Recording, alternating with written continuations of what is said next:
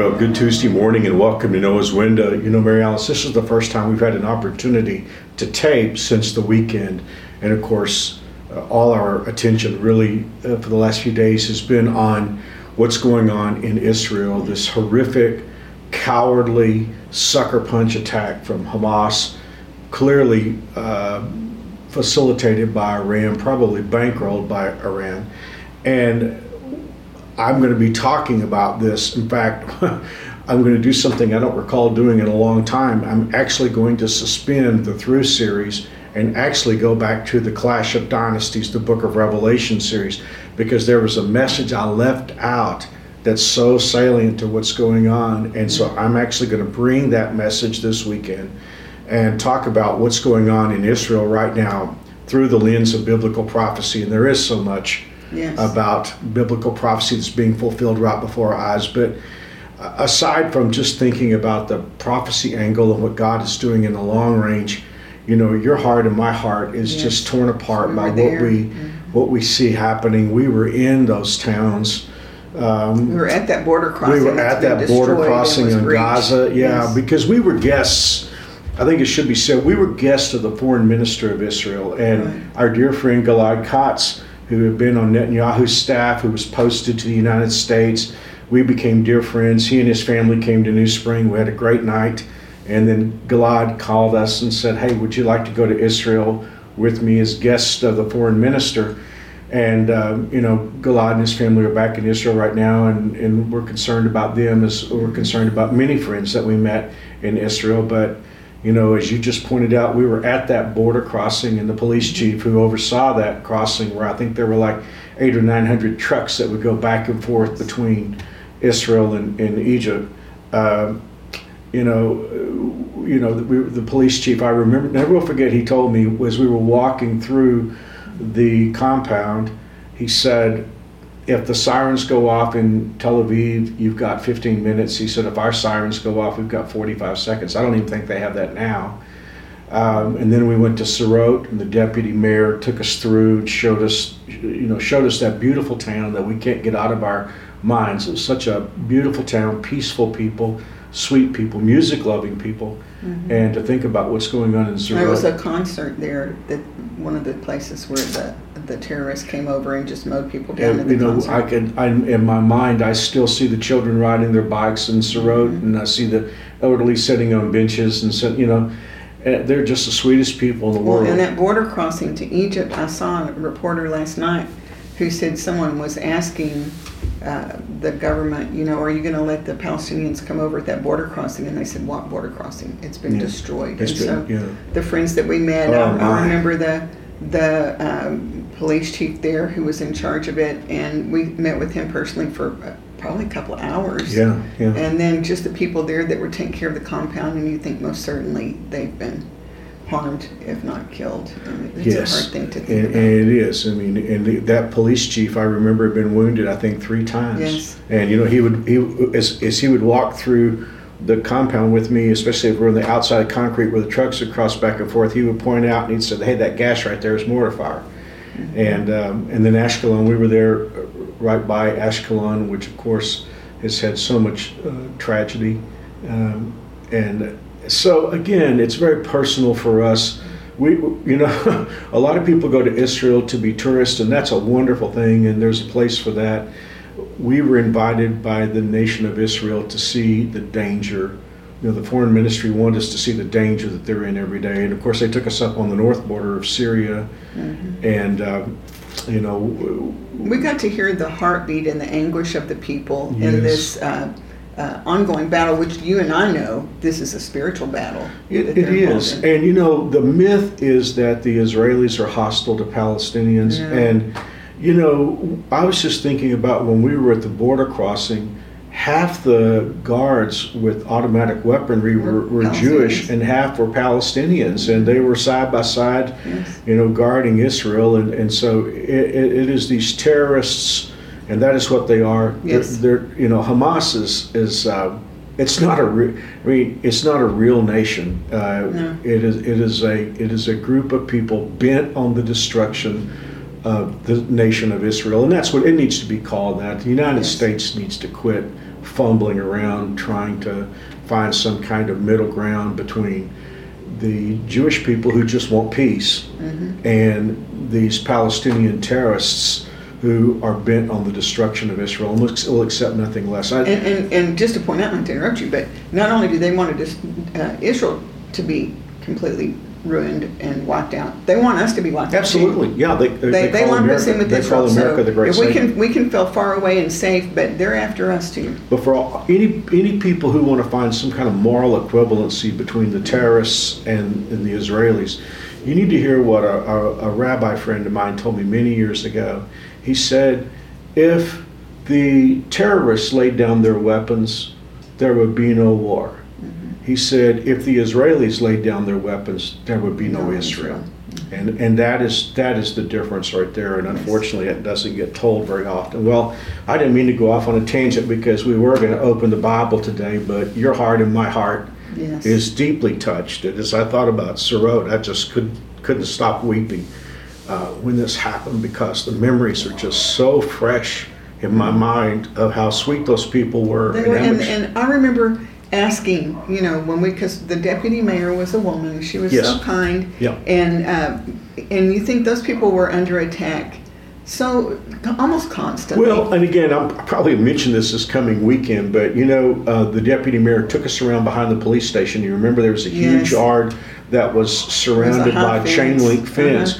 And there was all this misshapen metal out there. And she said these are all rockets, what's left over of rockets that have been sent into Sirot, which I think was the most rocket fired upon town in Israel. Exactly.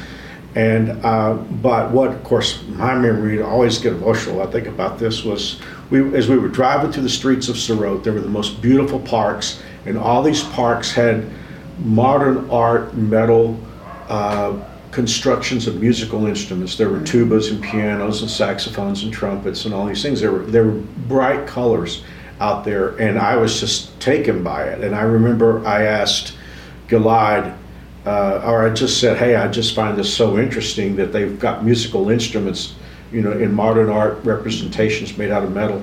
And Gilad said all those instruments are made from rockets that were sent over. The other memory I remember, there were, because there are people living there, men, women, boys, and girls, and there were playgrounds that had like very colorful, long things that looked like a big caterpillar, and they said that's a bomb shelter. So when the sirens go off, the little children playing in the playground can run into that bomb shelter. Can you imagine if our children and our grandchildren had to know that anytime they're out on a playground, they should be prepared if they heard the siren to run into a shelter? It's just... But I was going to say, one of the questions I had when we were there was, why do these people stay here under this kind of threat? I remember you asking that. And she said, but this is home. This is home, This is their home. Where would we go? Well, I love the question you asked, because if Americans asked this question, it would stop this silly moral equivalency that Americans like to vacillate into. But if America had to deal with what they dealt with on an everyday basis, we wouldn't be fumbling around trying to figure out where we stand. No. But again, on top of that, if you believe the Bible, you don't fumble around where you stand. That's because the Bible tells us to pray for the peace of Israel, pray for the peace of Jerusalem, and of course there are now rockets being fired toward Jerusalem. And so, we're taping this on Monday. Who knows what's going to happen by the time you watch this on Tuesday, but I do know this. I know God is in control, and this weekend, as strange as it may sound, we're going back into Clash 4 for the final sermon on Israel. And so bring your Bible and open it to the book of Revelation, because we're going to see something really interesting this coming weekend. Well, Mary Alice, I want to go to the Bible because the scripture that you felt the Holy Spirit leading you to have for today's Noah's Window is so appropriate. So appropriate for our friends in Israel, and so appropriate for us here as believers at New Spring and other churches. And I know many of you you watch Noah's Window, but you're part of fellowships of faith around the country. This verse is just so important. Jeremiah is in difficult times. He has to prophesy when the people of Israel, or Judah rather, are going to be attacked from Babylon, and God is trying desperately through Jeremiah to get the people to pay attention to him so that judgment can be stopped. And it's very clear that the people are not listening to Jeremiah, that judgment is going to happen. And here's what God says to Jeremiah, and I think we can take peace from this today. The Lord replied, I will take care of you, Jeremiah. Your enemies will ask you to plead on their behalf in times of trouble and distress. So let me just back up for a moment and explain what's going on. Jeremiah is prophesying what's going to happen to the people if they don't turn around. They don't want to hear it. Mm-hmm. They want Jeremiah to shut up. Eventually, they'll demand that Jeremiah be arrested. But what God is saying to him is, look, judgment hasn't started yet. And when it starts, two things are going to happen. God said, I'm going to take care of you. And those same people that have been making fun of you and ripping you, they're going to come and ask you to pray for them. So, Mary Alice, I know we're talking about a specific time in the history of Judah, but I think this verse has something to say to you and me today. Absolutely. And not only were the people at large opposed to Jeremiah, but I think maybe even more importantly, the other prophets were attacking him because they didn't like his message. Well, of course, they were false prophets because they didn't really have a word from God. And because Jeremiah's true word from God was contradicting them, they would attack Jeremiah. They attacked his message, and eventually they attacked him himself. So I think Jeremiah felt like he couldn't win on any level. Well, these prophets and priests were popular with the people who didn't like Jeremiah's message, and we didn't read this today, but you and I have read in our one-year Bible, these prophets, they were doing the same things that these people were doing. They were into, having their own estates and their own, their own. It's all about money and wealth and power. They were getting drunk and throwing parties. Mm-hmm. Well, if these prophets are doing that, they don't want to hear what Jeremiah's got to say. No, they don't want to hear those messages. And I think that is a parallel to today, too. We need to be able to distinguish clearly what is a true message from God and what is a false message. And in our culture and in our country, there are a lot of so-called people that are saying what God says or what God doesn't say, but it isn't true to the word. And we need to be careful to discern truth from error and not be taken in just because someone says they're a prophet. Now, there were more of them than of Jeremiah. That's always the case. So it seemed like he was, like he couldn't be right because there were more of them. But I think we need to scratch below the surface and ask for God's guidance and to know that God's never going to contradict His word. Well, it's never a vote. Thank you. It's never a popularity contest. There were 850 prophets and priests of Baal and only one Elijah. Yes. There were a whole bunch of prophets so-called on Ahab's payroll. There was only one Micaiah, but God, of course, confirmed His word through Elijah, through Micaiah, through Jeremiah, and all His prophets. I think it's interesting, that particular scripture about the enemies coming to Jeremiah when they're in times of distress. And I think that happens to us. I've seen that even in my own lifetime. People that, in spite of what they've been taught in God's word, they have stubbornly refused and gone a different way. But then when it all falls apart, they run back. But we do know in Jeremiah's case, at the end, when it's obvious that everything is going down, the king even calls for Jeremiah secretly. Right. Secretly. He still doesn't want he's still worried about the politics of things, and he calls him in secretly. He wants to know the truth. What's interesting to me is he wants to know the truth, but he doesn't respond to the truth. No. But he wants to know. It's a curiosity. And he thinks he can outwit God. Yeah, people are messed up on this. The reason why this king doesn't want to do what Jeremiah said, he's worried about the high cost of following God. Somebody needs to worry about the high cost of not following God, But aside from talking about prophets in Bible times and even preachers in our time, I know this is going to mean something to several of you, if not a lot of you watching this on Noah's Window today. You have to be in an environment where you may be the only Christian. And maybe you're the only Christian where you work and you get made fun of and people call you names and laugh at you and all that kind of thing. And what's even more complicated is when it's in your family. Yes. And when you go to we've got Thanksgiving coming up, and Christmas coming up. It's possible for a family to rip a Christ follower and why do you not do this and why do you do this and all that. It's hard. It's hard to stand alone. Yeah. It's hard to be in the minority. But the Bible says this, that those people who are making fun of you, someday they're going to be in trouble, and you're going to be the person they go looking for because they know you believe what you believe. And it's just such a warning to all of us not to cave under pressure and start trying to find middle ground or something. And the first thing God says to Jeremiah is, I'll take care of you. I'll take care of you. I'll take care of you. That's where it starts. And I believe we can claim that promise, although we're not Jeremiah, but when we're in that position, when we feel outnumbered, but we are standing for the truth and we're standing for what God has called us to stand for, He'll take care of us. Well, and again, we see this later, no weapon that's formed against you will prosper. That's a strong statement, but I love the one that follows it even more. The Bible says, this is the heritage of the servants of the Lord. Heritage is an inheritance. It goes from generation to generation to generation.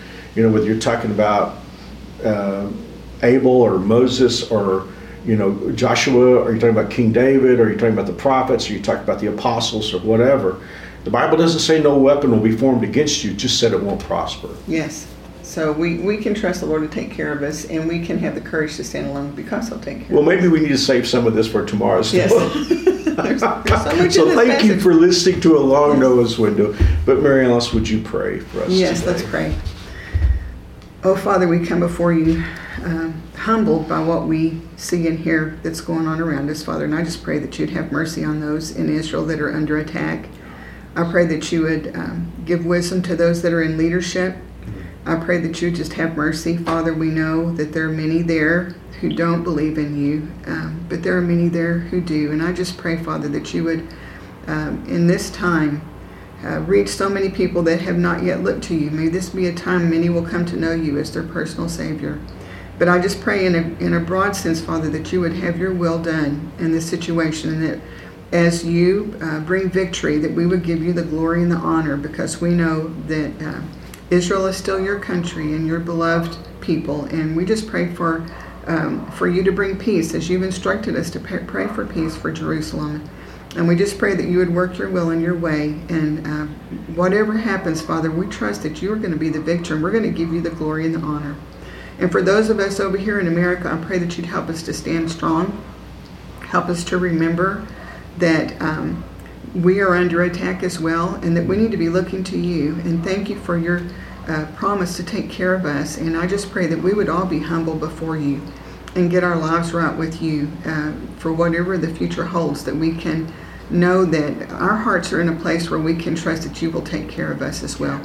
For everyone that's watching or listening on Noah's Window today, I just pray a special blessing on their life, whatever the day holds, whatever the news that comes their way. I just pray that you would be present, draw them close to you, give them guidance, wisdom, comfort, peace.